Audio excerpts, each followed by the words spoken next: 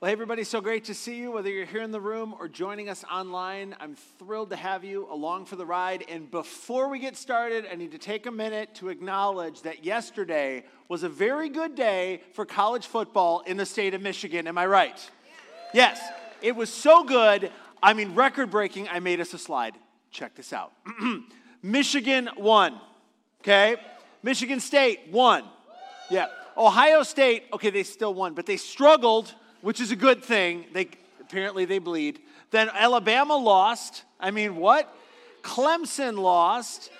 And Tennessee lost, okay? And so here's all I'm saying. If you're a college football fan, yesterday was a great day. If you're not a college football fan, it's okay because we're moving on. Don't even worry about it. So today, we get to continue a series we've called Fighting for Family. That, as I mentioned last week, I'm hoping that will prepare us for what many people call the most wonderful time of the year, but because of complicated or even impossible family dynamics, can feel more like the most stressful time of the year, right? And so this series is based on the idea that with proper expectations and proper strategy, it's actually possible to fight for and not just fight with your family, like this holiday season. And I know for some of you that sounds too good to be true, and I don't know the specifics of your situation, but I'm telling you, if you're like, I can't believe that, I'm so glad that you're with us today. Okay, so now with our time together, what I want to do is talk about the one thing that absolutely all families have in common, and of course I'm talking about conflict. I mean, let's be honest, right? We all fight with certain family members from time to time. If they're sitting next to you right now, please don't nudge them. It's awkward, right? But it's like family conflict almost seems inevitable. And as I'm sure you've noticed, fighting with someone in your family is very different than fighting with someone outside of your family, right? Because, well, if you fight in family and you happen to win that fight, it really doesn't feel like winning, does it? Like you may momentarily feel good about winning the argument, but right after that emotion fades away, which for me happens in like 3.5 seconds, you realize that the person with whom you fought and won is still mad at you, even though you won the fight, and somehow they're going to make you pay. And you often have to be around them from time to time because they're in your family, right? I mean, you've maybe never thought about this, but you can fire your friends. You really can. Trade them in for better models or something, right? But you can't fire your family. And that's why when it comes to family, conflict is an incredibly complicated thing. It really isn't like conflict anywhere else in life. And so I was thinking about it this week, and one of the reasons I'm convinced that family conflict is so particularly challenging is the ways that different family members choose to engage in conflict. And I was happy with lists this week, so I made another list. So check out this one. If you think about it, there are some people in your family that are peacekeepers, right? And these are great people to fight with because they're so conflict avoidant, they won't argue about anything ever, right? Like they won't even push back on anything ever because their only goal is to keep the peace, whatever the cost. And again, you probably have a couple of them in your extended family, and they're your favorite ones to fight with. I know, right? Then there are the sulkers, right? And these are the people who, after a fight, will say that they're fine, but they don't really look fine, right? They mope, or they frown, or they scowl, or they like become the ice princess or the ice prince. And some of you just thought of Elsa because you have kids, and I know how that goes, right? But basically, these are the people that let you know that even though it's over, it's not over. And they're going to punish you through an intentional display of negative emotions, okay? So that's the sulkers. Next up are the stuffers. These are the people who, no matter what they're feeling, will tell you that they're fine, but they're not fine. In fact, if they stuff it long enough, and you may have seen this once or twice, they'll eventually explode like a volcano, right? Which can be dangerous to them and to you. So you got to be careful with the stuffers. Then there are the litigators, a group near and dear to my heart. And these people are hands down the best arguers. I mean, they always win because in their minds, they're never wrong. And see, if you're a litigator, and I'm a recovering litigator, sometimes Sarah would tell you I have a lot more recovering to do. But if you're a litigator, it's no surprise that nobody ever wants to argue with us because, at least in our minds, there's no way we could ever lose an argument. And we're so logical in the way we pursue it, we can convince even ourselves of just about anything.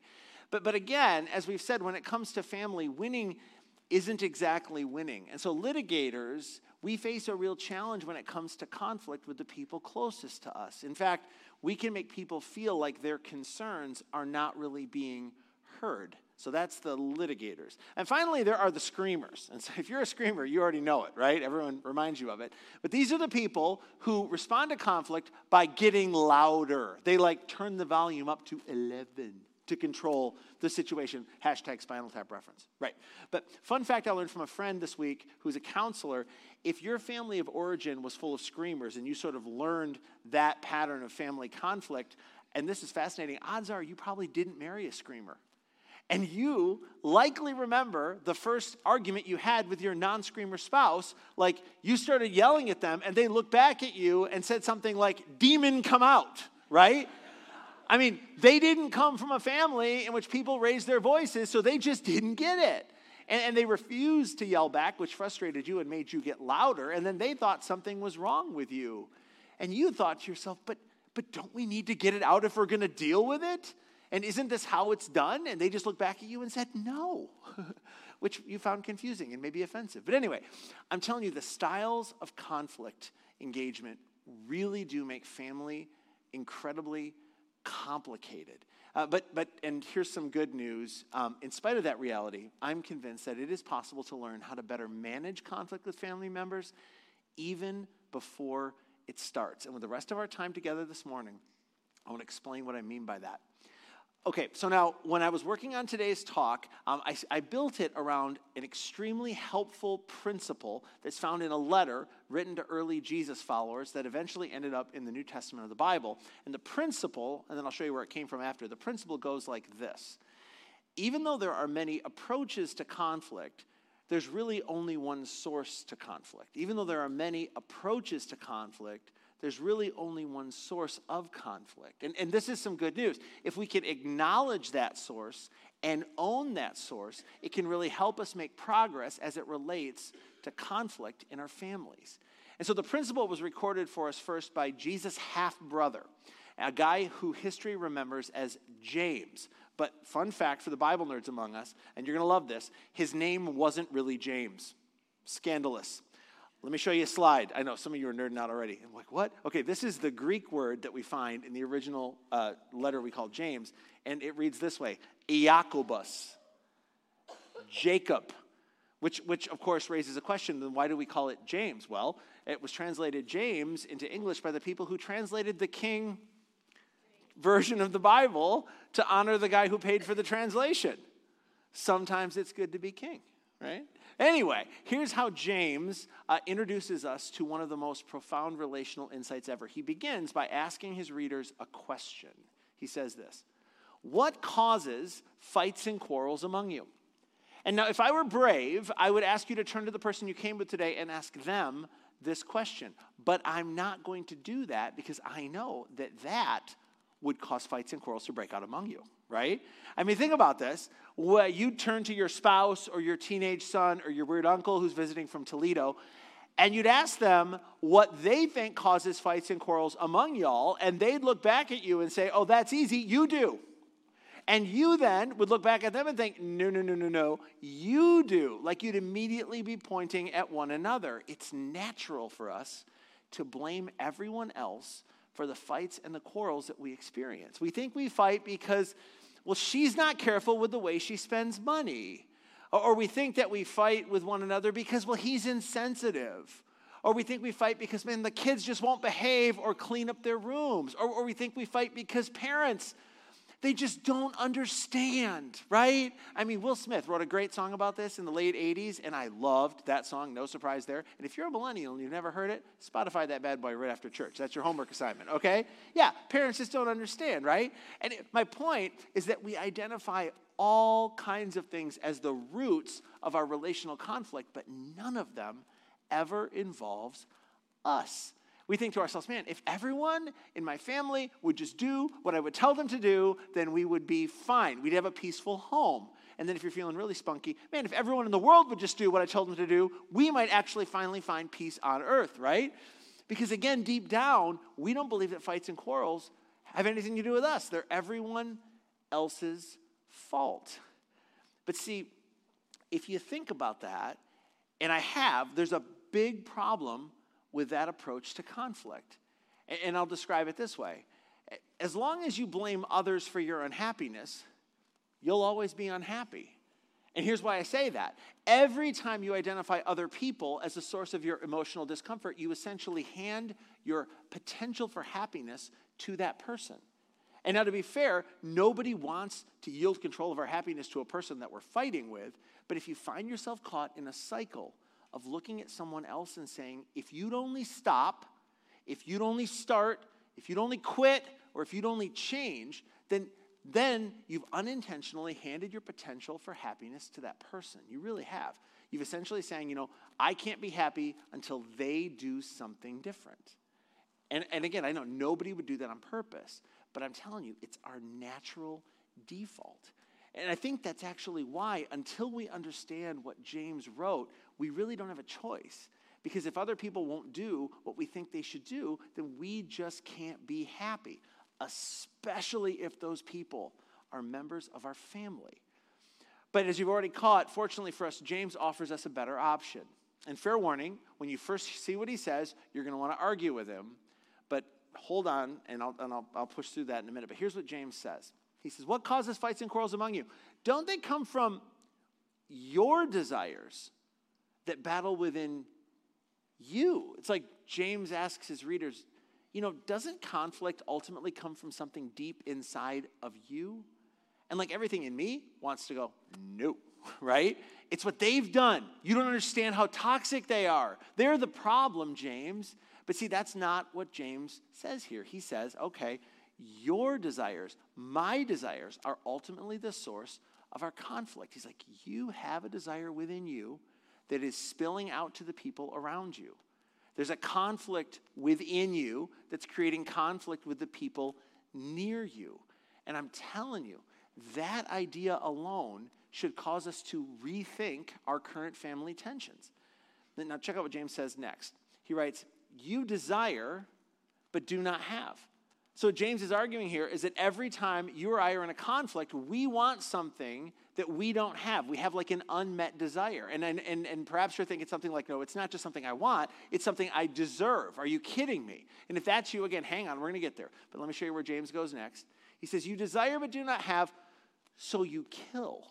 And that's kind of extreme. We got to remember, though, James is writing a letter to early church people, not people who are on death row for murder. He's using hyperbole, but his point is extremely relevant as we think about family conflict.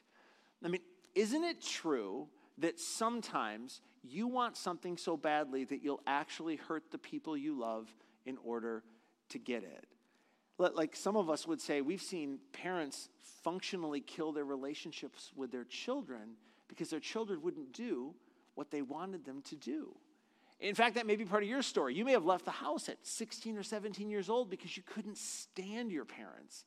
But here's the thing. If we were to interview your parents today, maybe decades later, they'd probably acknowledge that behind all the agony and all the screaming and all the tears, there was a desire. They wanted you to do something that you just wouldn't do. And eventually that tension destroyed their relationship with you. Others of us would say, hey, I've seen parents of my kids' friends, they destroying their kids by placing impossibly high expectations on them that in the end had way more to do with the parents' needs than it did with their kids' potential.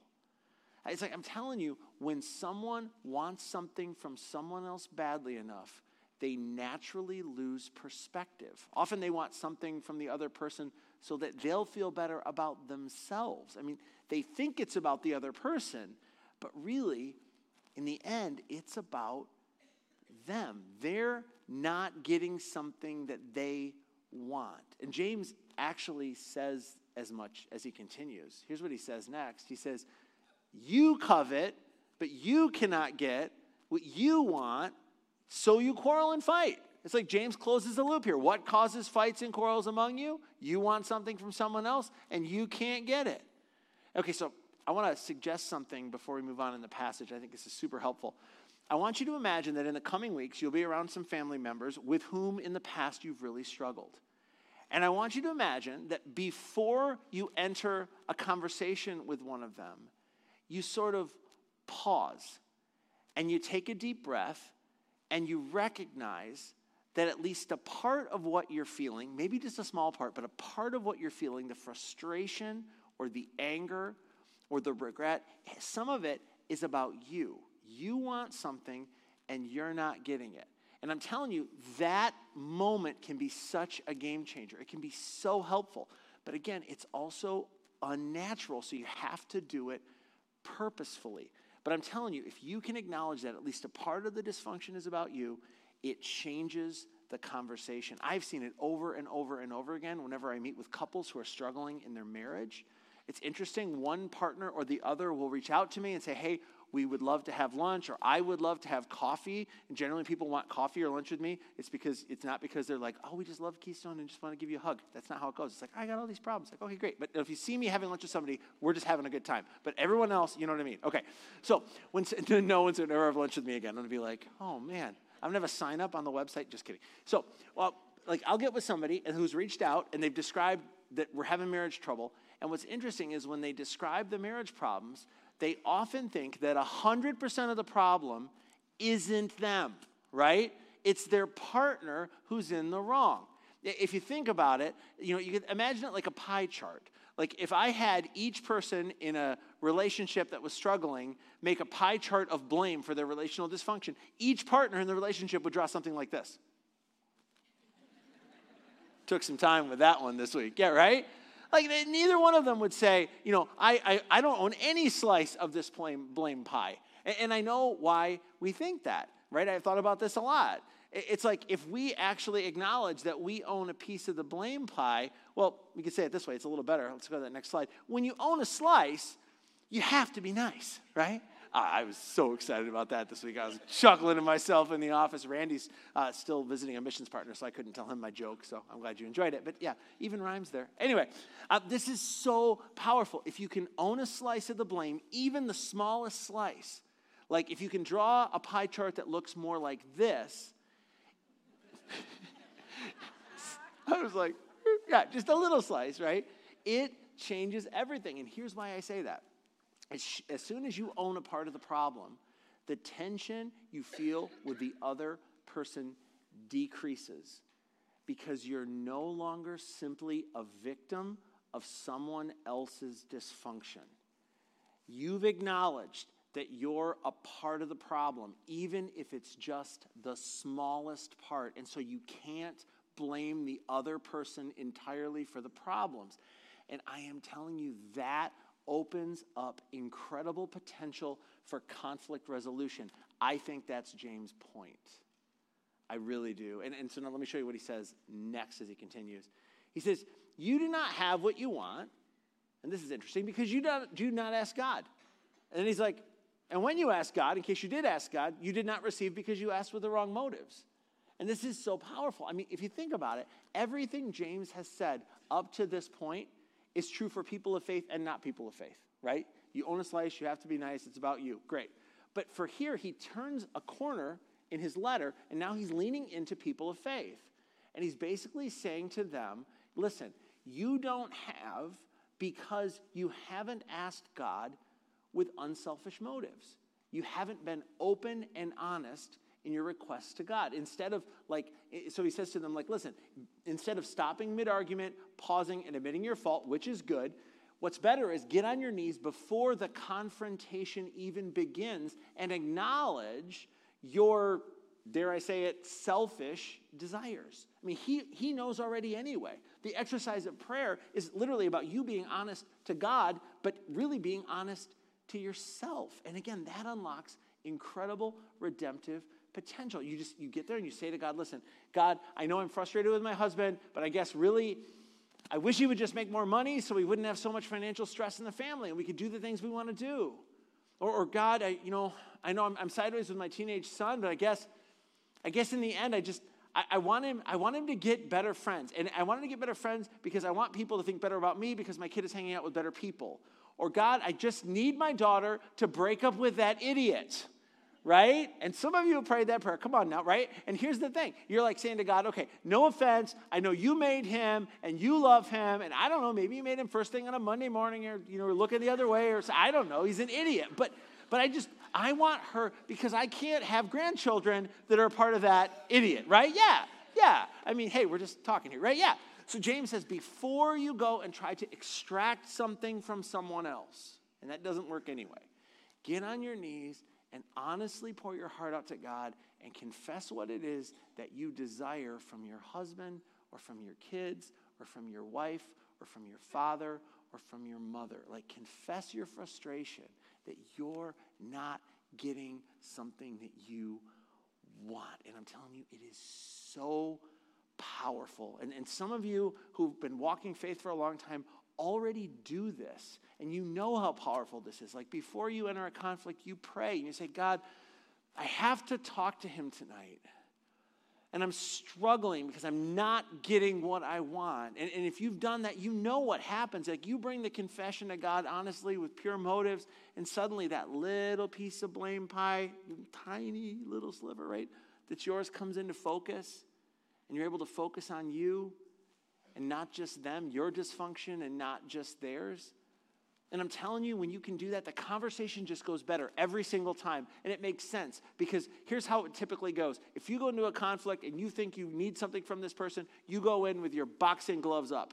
I love the image from the series, right? You go in just like this. But you know what happens when you approach someone like this?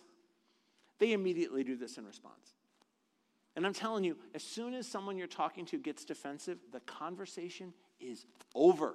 Like, you can keep talking, and we often do. I often do. But the conversation is over. You're not persuading anybody with anything if they get defensive. But if you can approach the conversation with humility and just say, hey, I have placed some false expectations on you. I want something for you, but I guess I've also wanted something from you, and I need to ask you to forgive me for that. That was not fair.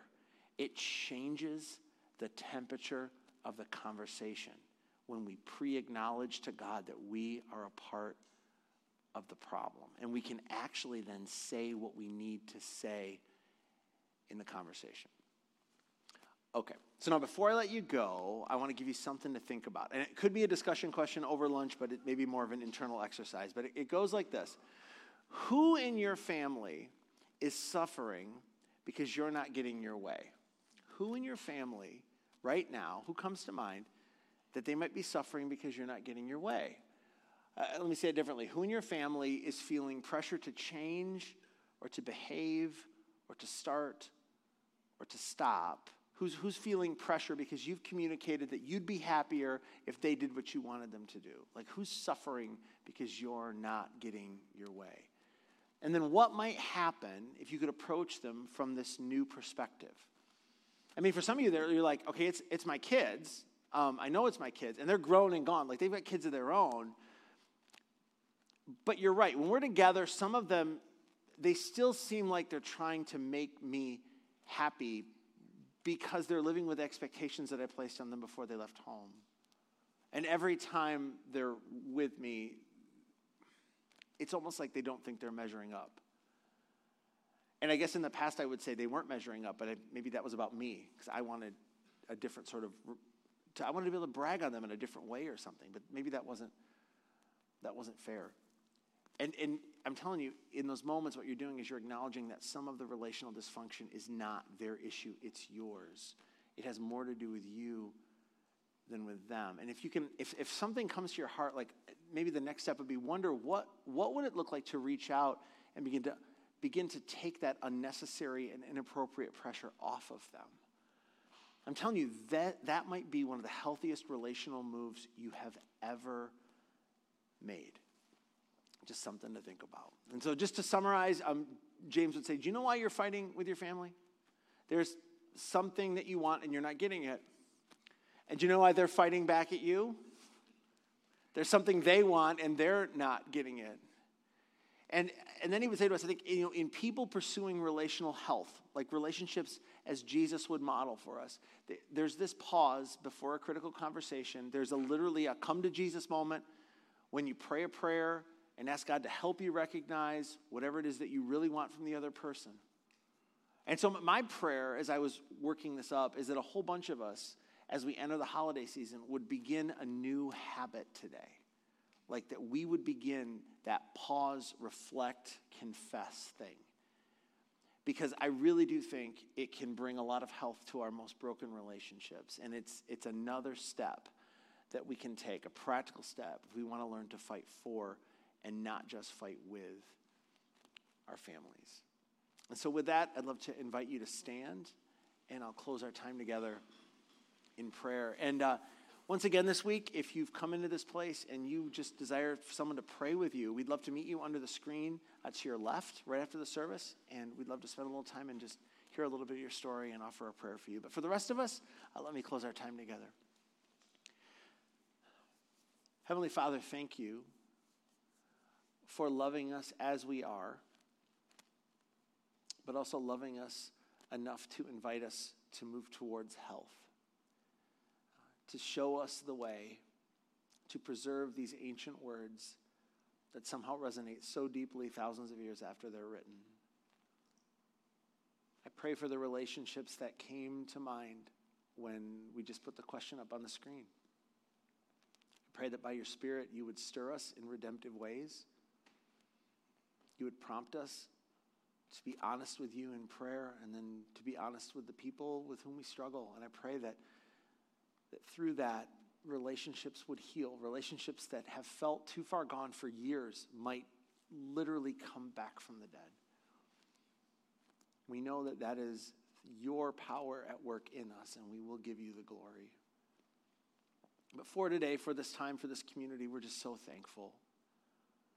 And I pray for your grace and your peace to be on us all. In the matchless name of your Son, our Savior, Jesus Christ, we pray. And everyone said, amen. It's been good to be with you, friends. I'll see you back next week for part 3 of Fighting for Family.